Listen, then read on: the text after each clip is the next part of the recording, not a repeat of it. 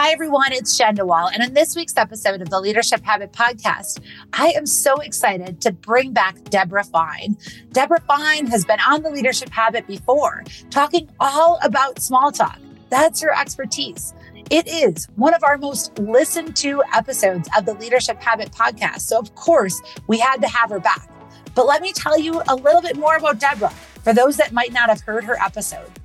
A former engineer, Debra Fine is the author of best-selling books, The Fine Art of Small Talk, How to Start a Conversation, Keep It Going, Build Networking Skills, and Leave a Positive Impression, and her recently released third in the Fine Art series, Beyond Texting, The Fine Art of Face-to-Face Communication for Teenagers, all translated and published in 24 countries across the globe.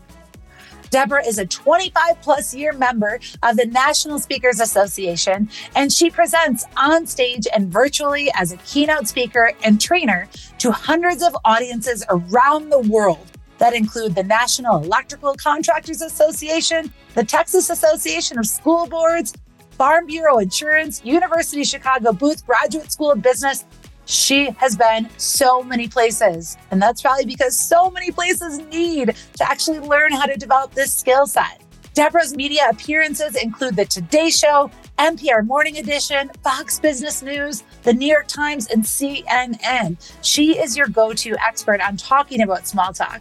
And so I'm excited to bring you now to our episode as Debra's going to give us some insights on how we can improve and enhance our relationships using small talk in 2024.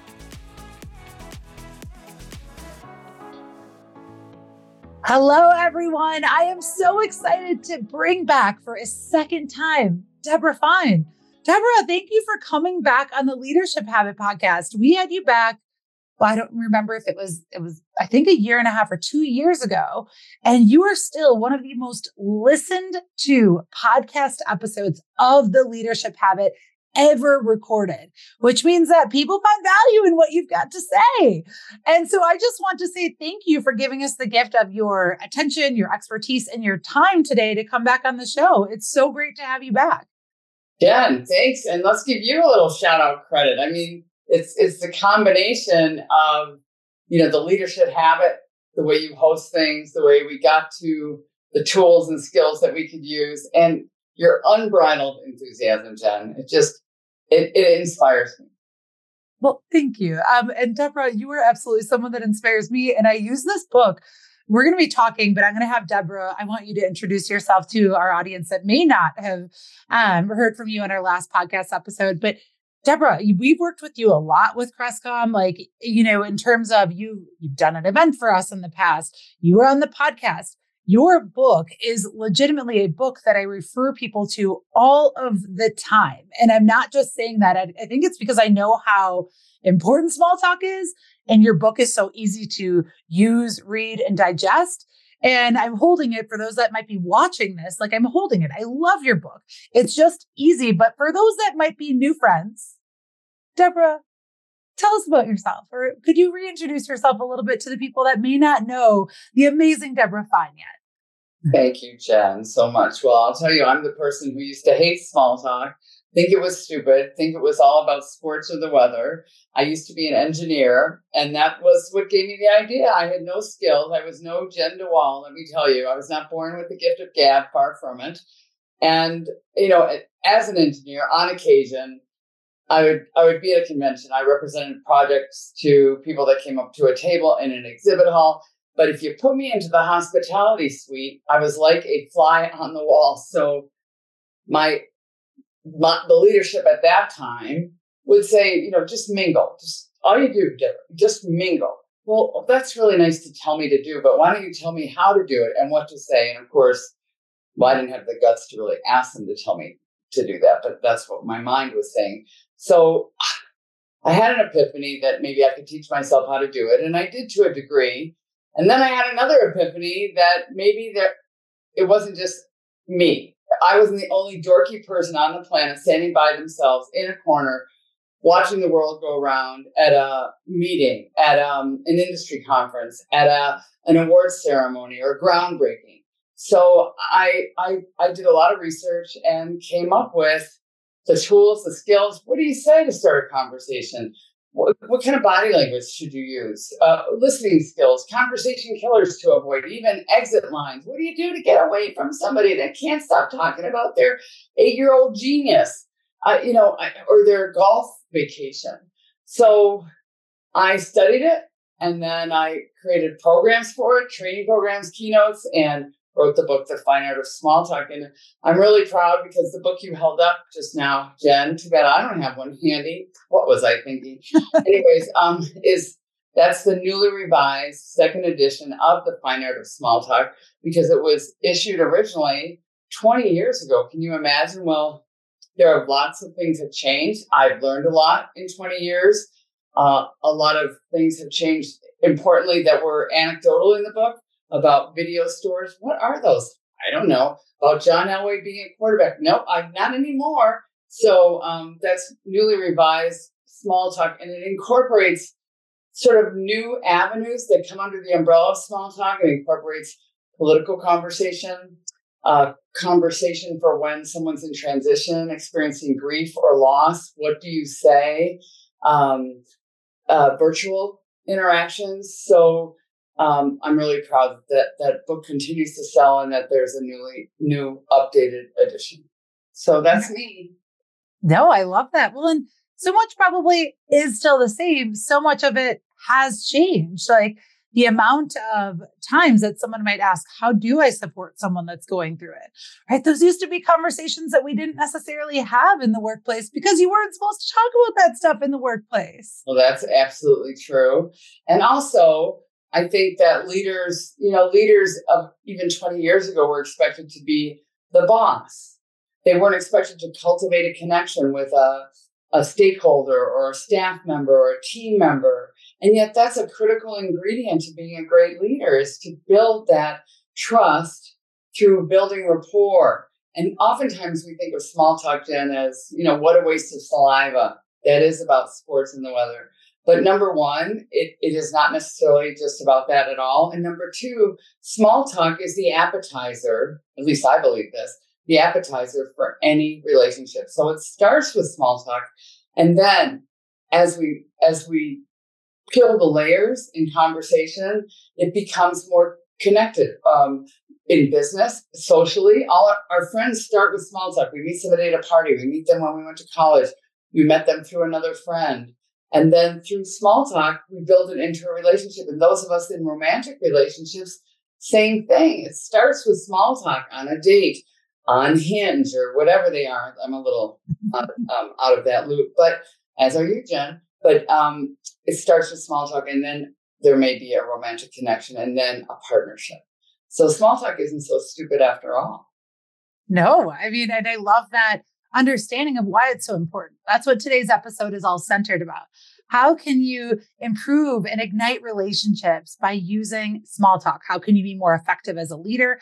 How can you be more effective in networking? Because small talk is that starting point to all of your success. Exactly. But yet we hate it.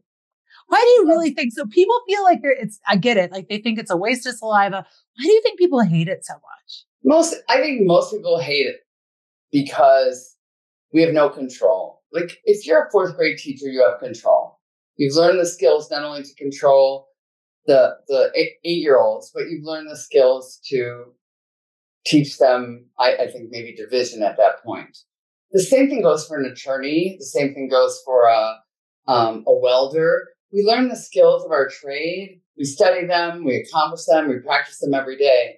With small talk is sometimes you're walking down a long, long hall because you're going to be interviewed for an opportunity, and or you're sitting at a table of 8 and nobody knows each other, or you're in a hospitality suite. You have no control if we're going to hit it off or if we'll find things to talk about. And it's like, they say the number one social fear in the United States is, besides death, of course, besides death, is the fear of public speaking. And by the way, the third great social fear is the fear of starting a conversation with a stranger. So I always think, because I am a public speaker, I stand up on stage in front of 50 people or 500 people. And I used to be scared, but until I figured out that I'm in control. Like if I make mistakes, you the audience, you have no idea. If I forgot to mention something, you don't know I forgot. I know, you don't know.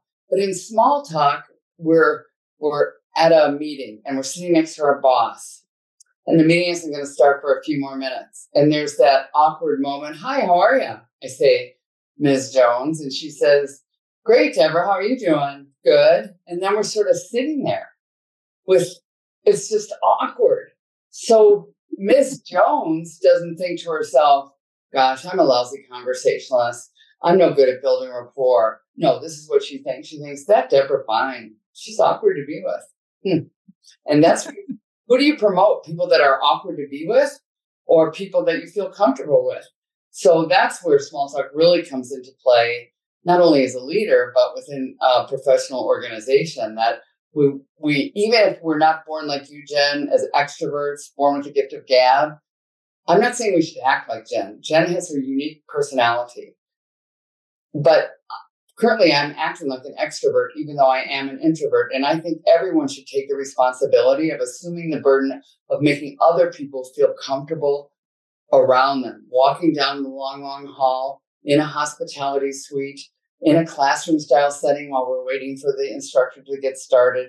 It's up to us to do that. And if you make people feel comfortable when they're with you, they'll feel good about you. It's just as simple as that. I could say, Jen, that I don't know if that's a blouse or a dress, but I love the print. I mean, with your hair, it's just spectacular. And I do like it. So I didn't make that part up. But that's a little schmoozy. But instead, if I make you feel good every time you're around me because I show a genuine interest, because we have real conversations with one another where the ball goes back and forth, then I'm building that connection with you. Much more than just saying, what a great dress. I love that. It's about the building it. I'm paying attention in a way that's genuine. That's not this artificial, because we all know that feeling. But I think you talked about a lot there. You talked about the awkwardness that many of us feel like, oh my gosh, I'm going into judgment land right now. What if I don't say the right thing? What if someone thinks I am bananas or not good enough, whatever that might be. Right. But then you also shared, because I've read your book, so I also love this and I want to emphasize it. You also talked about the starting point with small talk. And if I remember this correctly, to tell you how many times I've shared this with people, the first thing is to give yourself permission to take the risk and then assume the burden. Did I get that right? Yes. Thank you so much for reading my book, Jen, because you didn't need it. You didn't need my book any more than I needed more hair. But thanks for reading. But, sometimes we think, oh my gosh, I can't walk up to somebody at a Rotary meeting or a church or synagogue or at a groundbreaking ceremony. I'm in construction or I'm a city leader because they might reject me. And I know what I used to think. I used to think, well, if I had the perfect icebreaker, if you would just give that to me, Jen, then I will use that. I will. I'm a quick study. I can memorize it. I'll do whatever you tell me to do. I'm a straight A student. So give me the perfect icebreaker. Well, there is no perfect icebreaker because imagine this.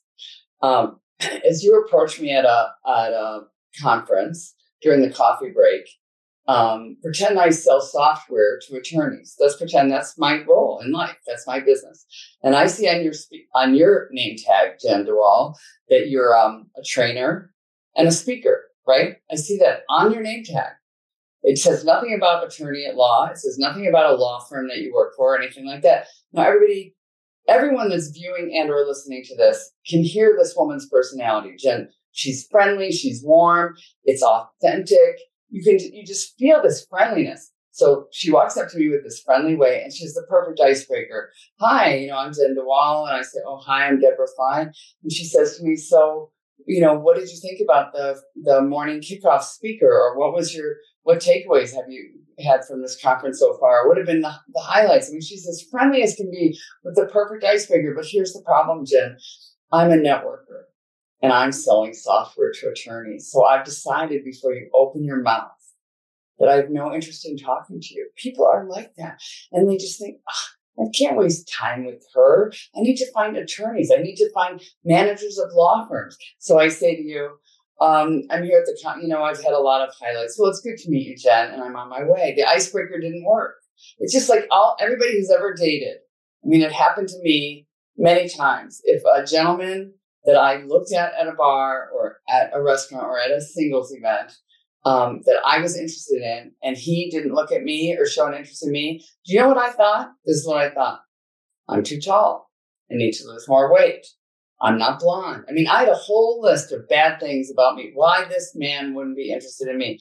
And it's possible that's exactly why he wasn't interested in me. It is, right? Maybe he only wants blondes, or maybe I am too tall, or what, maybe I do need to lose weight. Who cares? You can't control other people. Your icebreaker, you use an icebreaker, you take a risk that they might reject you.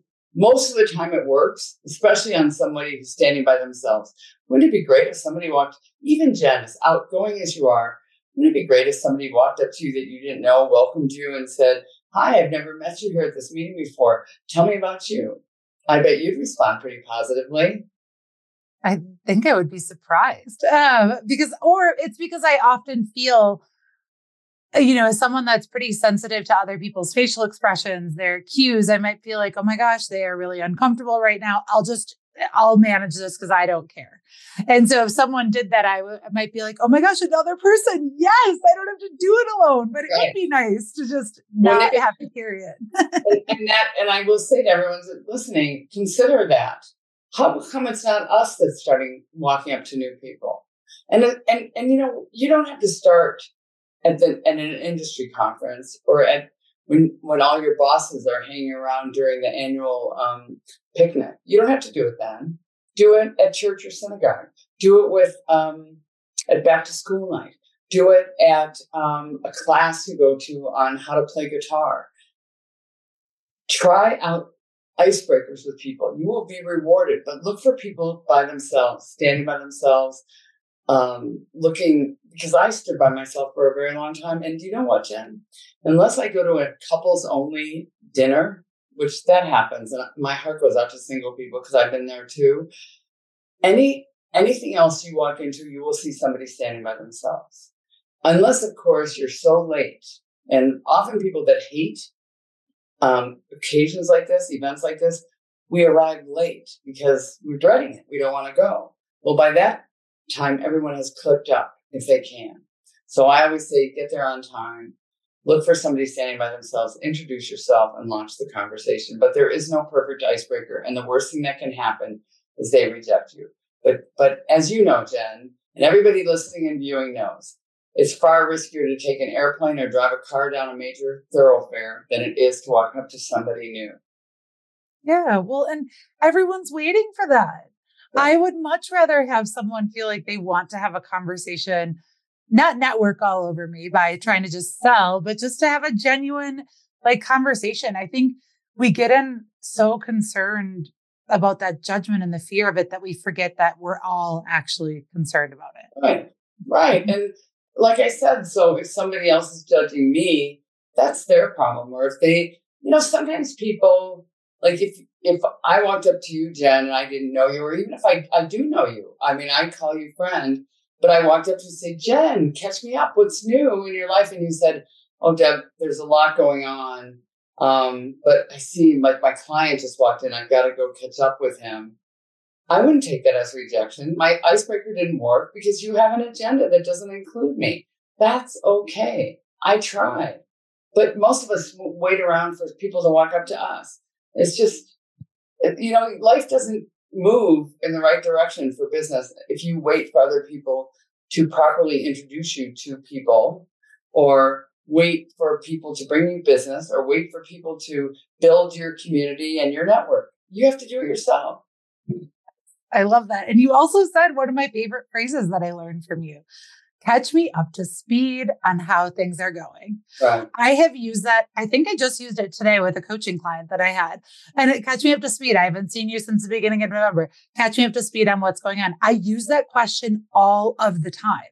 And that is from you. I'm not just saying this. I feel like, I don't remember if that was in your book or if I've heard you speak. Is that in the book? It's both. But I say to your audience, that's, she created her own words then, because I didn't use up to speed, which is the key here, is that she is doing it authentically. What I say in the book and what I say on stage is things like, bring me up to date, catch me up on your life, what's new with work since the last time I saw you. bring me up to date on the family. And she said, catch me up, to speed, because she's a lot younger than me. So that's probably how you talk when you're younger. But nonetheless, here's the point. Do you get the idea, audience? It's not how are you? How have you been? How's work? How's the family? And it's not just an open-ended question. It almost doesn't allow somebody to get away without giving you a factoid. Bring me up to date on your life. You're much more likely to get a real answer out of someone. And so, Jen, that was a great example. And yes, I use that all the time with someone. If I've met you before, meaning you're an acquaintance, and of course with friends I do too. But if you're an acquaintance, I do it with my grown children. Bring me up to date. What's new with work since the last time we talked? If I say how's work to my 38-year-old son, do you know what he's going to say to me? Fine. It's dealing with a 5-year-old and you ask them how's school? Fine. Nothing changes, in 33 years. What's new with the project since the last time we spoke? I'm much more likely to get some real information. Oh, it works every time. Thanks. Or at least I feel, because it takes out the awkwardness of how are you? And yes, it forwards the action in terms of the conversation. Like I get much more relevant information, even if I think about coaching someone, if we talk about leadership, I get much more relevant information by asking it that way than how are you? Because that's not even asking them to think specifically about what their challenges are. Catch me up to speed. They're going to give you a highlight reel. Exactly. And you, Jen, and the audience, think about it. When somebody says, how are you? What does that mean? Really, in our rhetorical conversation world, what does how are you mean? This is what I think it means. It means hello. It's the same. How was your weekend? Means hello. I happen to know, Jen, I hope you don't mind me revealing that you are married. I happen to be married too. When my husband walks in the house tonight, what do you think he's going to say to me? I think he's going to say, how was your day? Well, folks, I don't know if he really means that. And we have a great marriage. He, first of all, he has hockey tickets, season tickets, and there's a hockey game tonight. Secondly, there's Monday Night Football tonight. I mean, there is a lot going on that he cares deeply about. So when he says, how was your day? He might just mean hello, because he's got to go. Yeah. We ask that. And none of us think about our response anymore with that. We really don't, because I think it is, are you doing it just to be cordial? And is it hello? Or are you doing it because you really care? Exactly. And I may not have the time to tell you how my day really was. Right. But, if you don't mind me adding, there's something that I recommend to people. When you do say to somebody, let's say somebody that works for you, how was your weekend? If you ask them that question, number one, please be thoughtful enough to want an answer. Don't just say it to say it, because they see right through you. And that's not how you build trust and connect and build rapport in the workplace. So when you say, how was your weekend? They may not be sure you really mean it, right? So they say good or great or busy. This is what you do next. Dig in deeper. One more question. Let them know you do mean it. Let them know you do have the time, that you sincerely are interested in their response. And so this is how you do it. How was your weekend? Good. So what kept you busy this weekend? Or what'd you do for fun this weekend? Or would you, tell me about what you did with your kids this weekend? Then you're letting them know you really want to hear how their weekend was. But the same goes with the project. How's the project going? Good.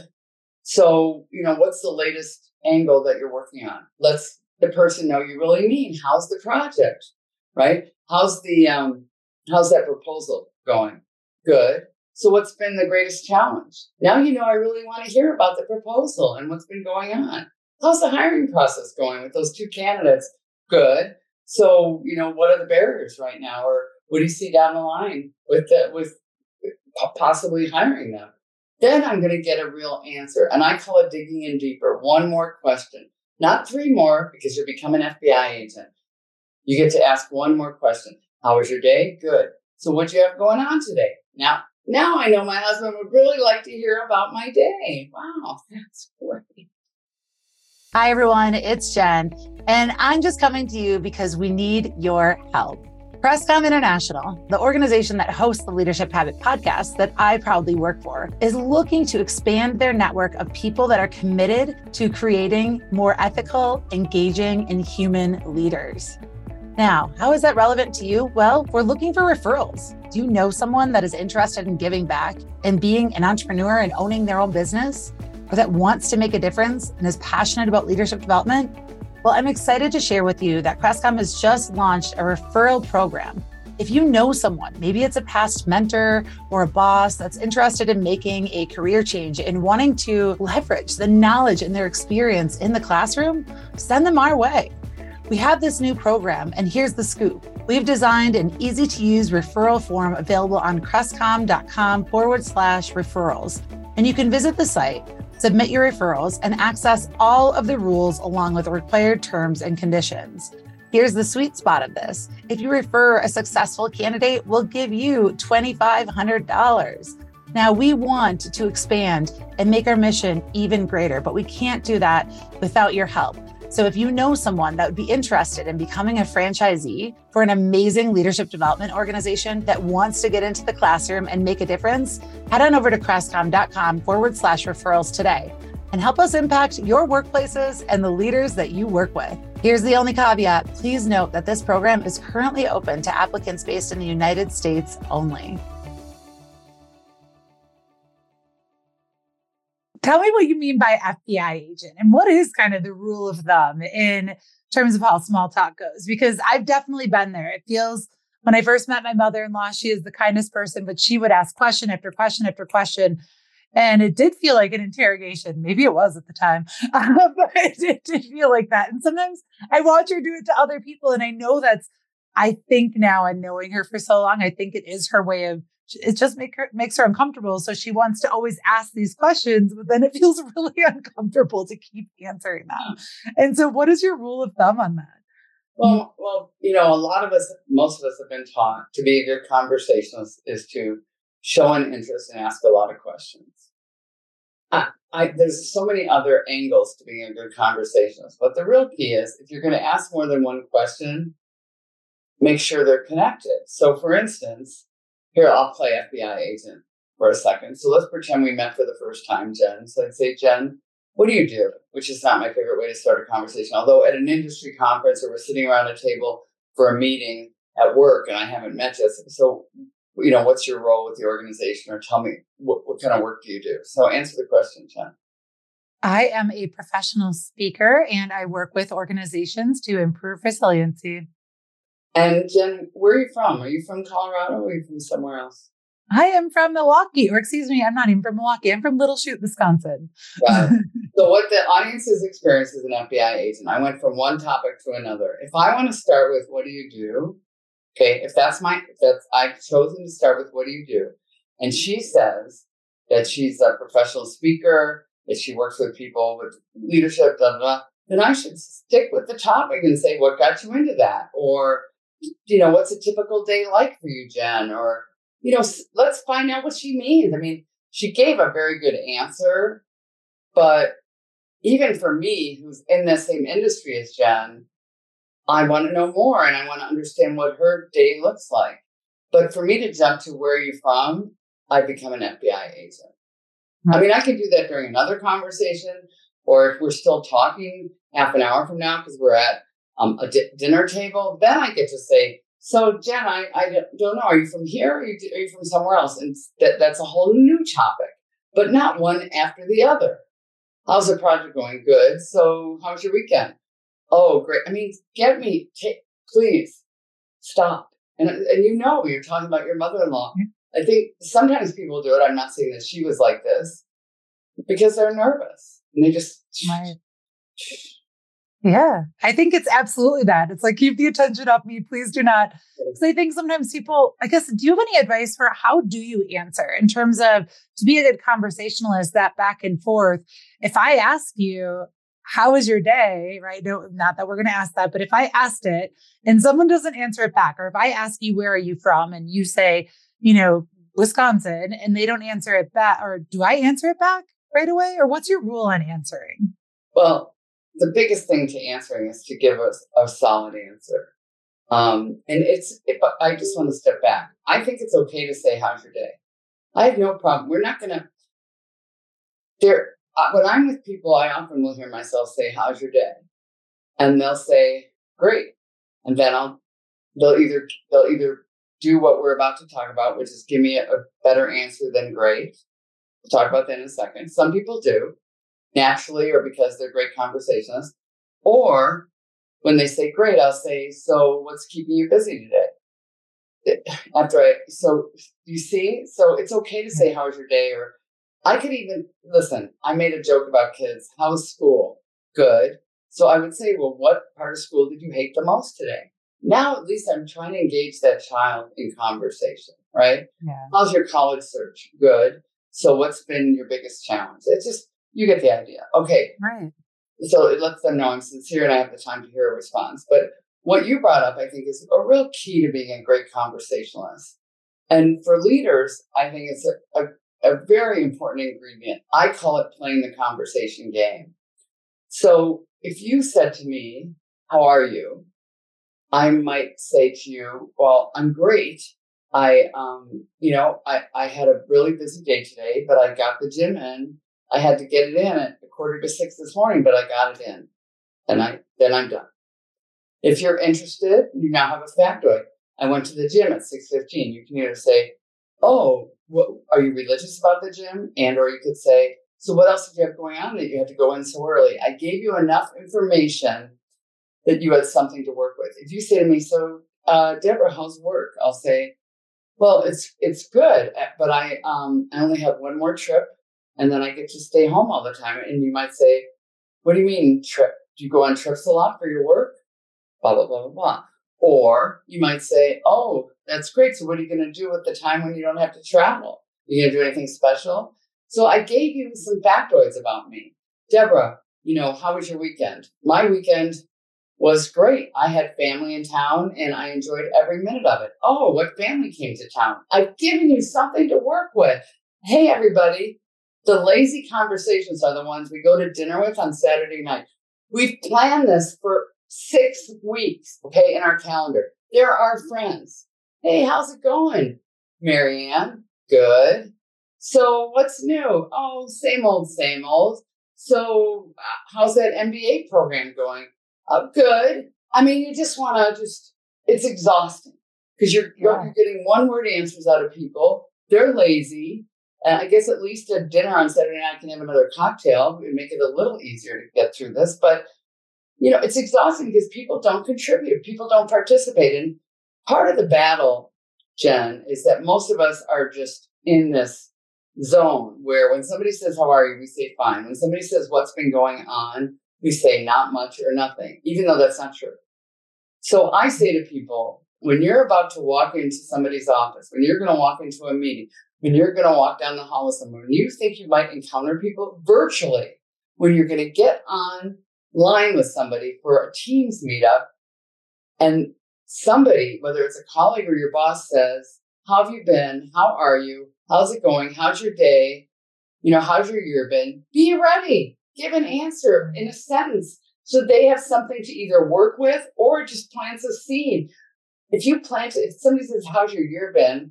And you say, it's been great. All my New Year's resolutions have burned and gone down the toilet already. Wow, what were they?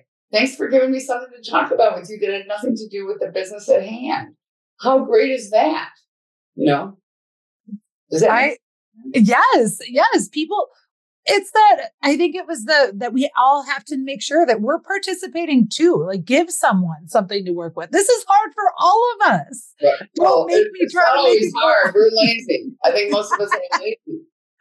That's fair. Like give someone something to work with. There are so many different directions that I want to ask for your final few minutes that we have, because I know in the book you talk about tips for introverts, tips for extroverts. You give specific questions for the type of events people might be going to and what questions might be relevant to ask. You also talk about what to avoid. You talk about what to do when you forget someone's name, which I also just love. I laughed reading that. But what would you want to leave? There's so many different nuggets I know I could pull from your book because I have pulled through, but what do you think you would want to leave our audience with and some final considerations on small talk?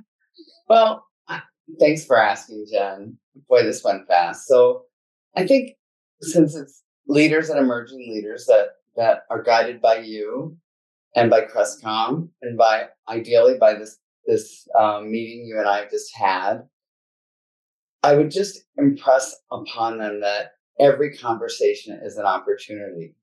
So unless somebody is a class A jerk or abusive in some way, it's up to a leader, an emerging leader, to launch the conversation. I recommend to people that they turn it into a task, even if you're an extrovert. Because the problem with extroverts, people like you, Jen, is my guess is people circle around you like, I don't know, people circle around me because I behave like an extrovert. Everybody, hi, Debra, hi, Debra, hi. And so if I'm not careful, I don't notice that person standing over there. And that person could be somebody I already knew, which that's a big problem because they think you're a snob if you don't get over to say hi, and or just somebody new.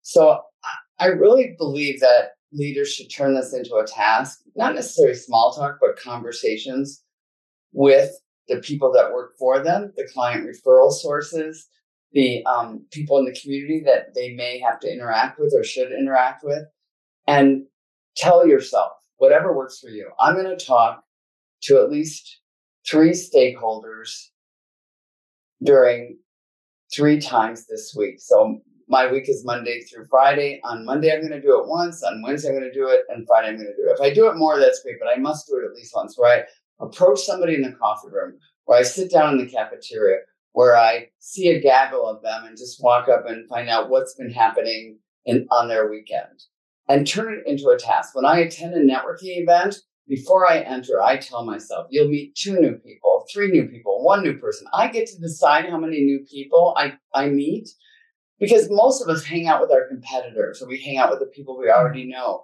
instead of walking up to someone new. So I give myself a task. I'm great at tasks. And I guarantee you, your audience is great at tasks. That's why they're educated. That's why they're professional. That's why their clothes are clean and pressed, because they're good at tasks, even if they don't like them. And then, you know what you get to do after you meet your 3 new people at a networking event? This is what I get to do: leave early. How great is that? Or sometimes I just get to go out in the reception area and play with my little device and scroll around there or whatever. So turn this into a task, even if it comes naturally to you, because extroverts and people who have all this energy tend to attract it so much that we don't notice other people around us. Or, and I think we alluded to this before we got on air, Jen, the person at a table of 8, for instance, who does all the talking. What? Don't become a monopolizer. You get to talk 2-3 minutes about yourself, throw the conversation ball to someone else, no matter how interested they are in you, your vacation, your project, or your promotion. I love that. You gave so much in our short time together. And again, your book is filled like chock full. Like, I know this might feel like a Debra Fine promotion, but I really found a lot of value in your book, even as an extrovert, because at least you are an extrovert, Jen. You really are. Well, but I don't think I always know how to do it. I think that people assume that I feel comfortable with it. I just jump in and do it because I actually feel more comfortable not watching everyone be in pain. But I wouldn't say that I'm naturally great at it. I've absolutely asked the icebreaker question that, isn't necessarily the right one. And I think I've also not always been the best to give an answer. Like if I, have my own attitude that day or my own emotions, like maybe I'm not giving people much to work with, and that's not doing anything to move it forward either. And Right. sometimes I do try to be that person on the corner. If there are people in higher positions than me with more authority or success or credibility, I absolutely lose my confidence. And it's really hard to go in and say, hi, how are you? Like I get just as uncomfortable. I'm probably just better at hiding it with my own awkwardness. I don't know. That's really good to hear that you are willing to, as an extrovert, you have occasions, not often, but occasions where you feel overwhelmed because either you don't know anybody or they're all higher level, or, I know when I walk into rooms, which I do a lot of this, of all men, because I am expected to go to dinner the night before for a conference where I'm speaking. And because of my topic, I tend to work in the engineering space and the IT space, and the law has gotten much better. There's a lot of women there. and wealth management. There's a lot of women there, but a lot of construction and electrical contractors that I have to work for, or that I choose to work for, they're all men at the steakhouse. And I have to tell you, even though I wrote a book about it, I turn it into a task. I think about all the skills before I walk in. And then, of course, I don't drink, even though they're drinking. And I remember everybody's name, and I oftentimes have nothing in common with them. I don't hunt or fish. I'm not saying all men do this. I'm just saying in the construction world, of which I tend to get a lot of work, there are a lot of hunters and fish. So I just learn about them, do they do it as a kid, or golf? I don't golf either. Sports, I don't know anything about it, but I'll just learn from them. What's your favorite team? Why? Oh, did you grow up there? Oh, yeah. Mm-hmm. Tell me, what are their chances this year? Good. Maybe I'll learn something. I think that's always having those extra questions. How can you ask a next step question on the information that they have? And taking responsibility for it. That would be my answer to conclude this. Assume the burden of other people's comfort. I used to only worry about my own. That's why I hoped you would walk up to me. That's why I hoped you would sit at a table of 8-10 and keep this conversation going. Now it's up to me to assume the burden. And if I ever have to interview for a job and I have to walk down a long, long hall and then go up an elevator with you, because you're the decision maker, I will assume the burden of coming up with things to talk about during this. You will not feel awkward when you're with me. You won't, unless you're really, put out that day, I guess, and just really difficult. But that doesn't happen usually. Oh, I love that. Give yourself permission to assume the burden. Debra, how can they get in touch with you? I've really enjoyed our conversation. How can they learn more about you, what you do? Where can they purchase the book? Yeah, and these are all just outstanding questions, but all they need to do is go to my website, which is debrafine.com, DebraFine.com, and everything is there. How to buy the book, which can be purchased anywhere at bookstores, as well as, of course, Amazon. And about my training and my keynote speaking, it's all on the website, DebraFine.com, or just Google that.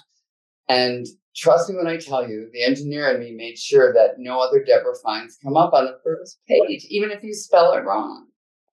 I love that.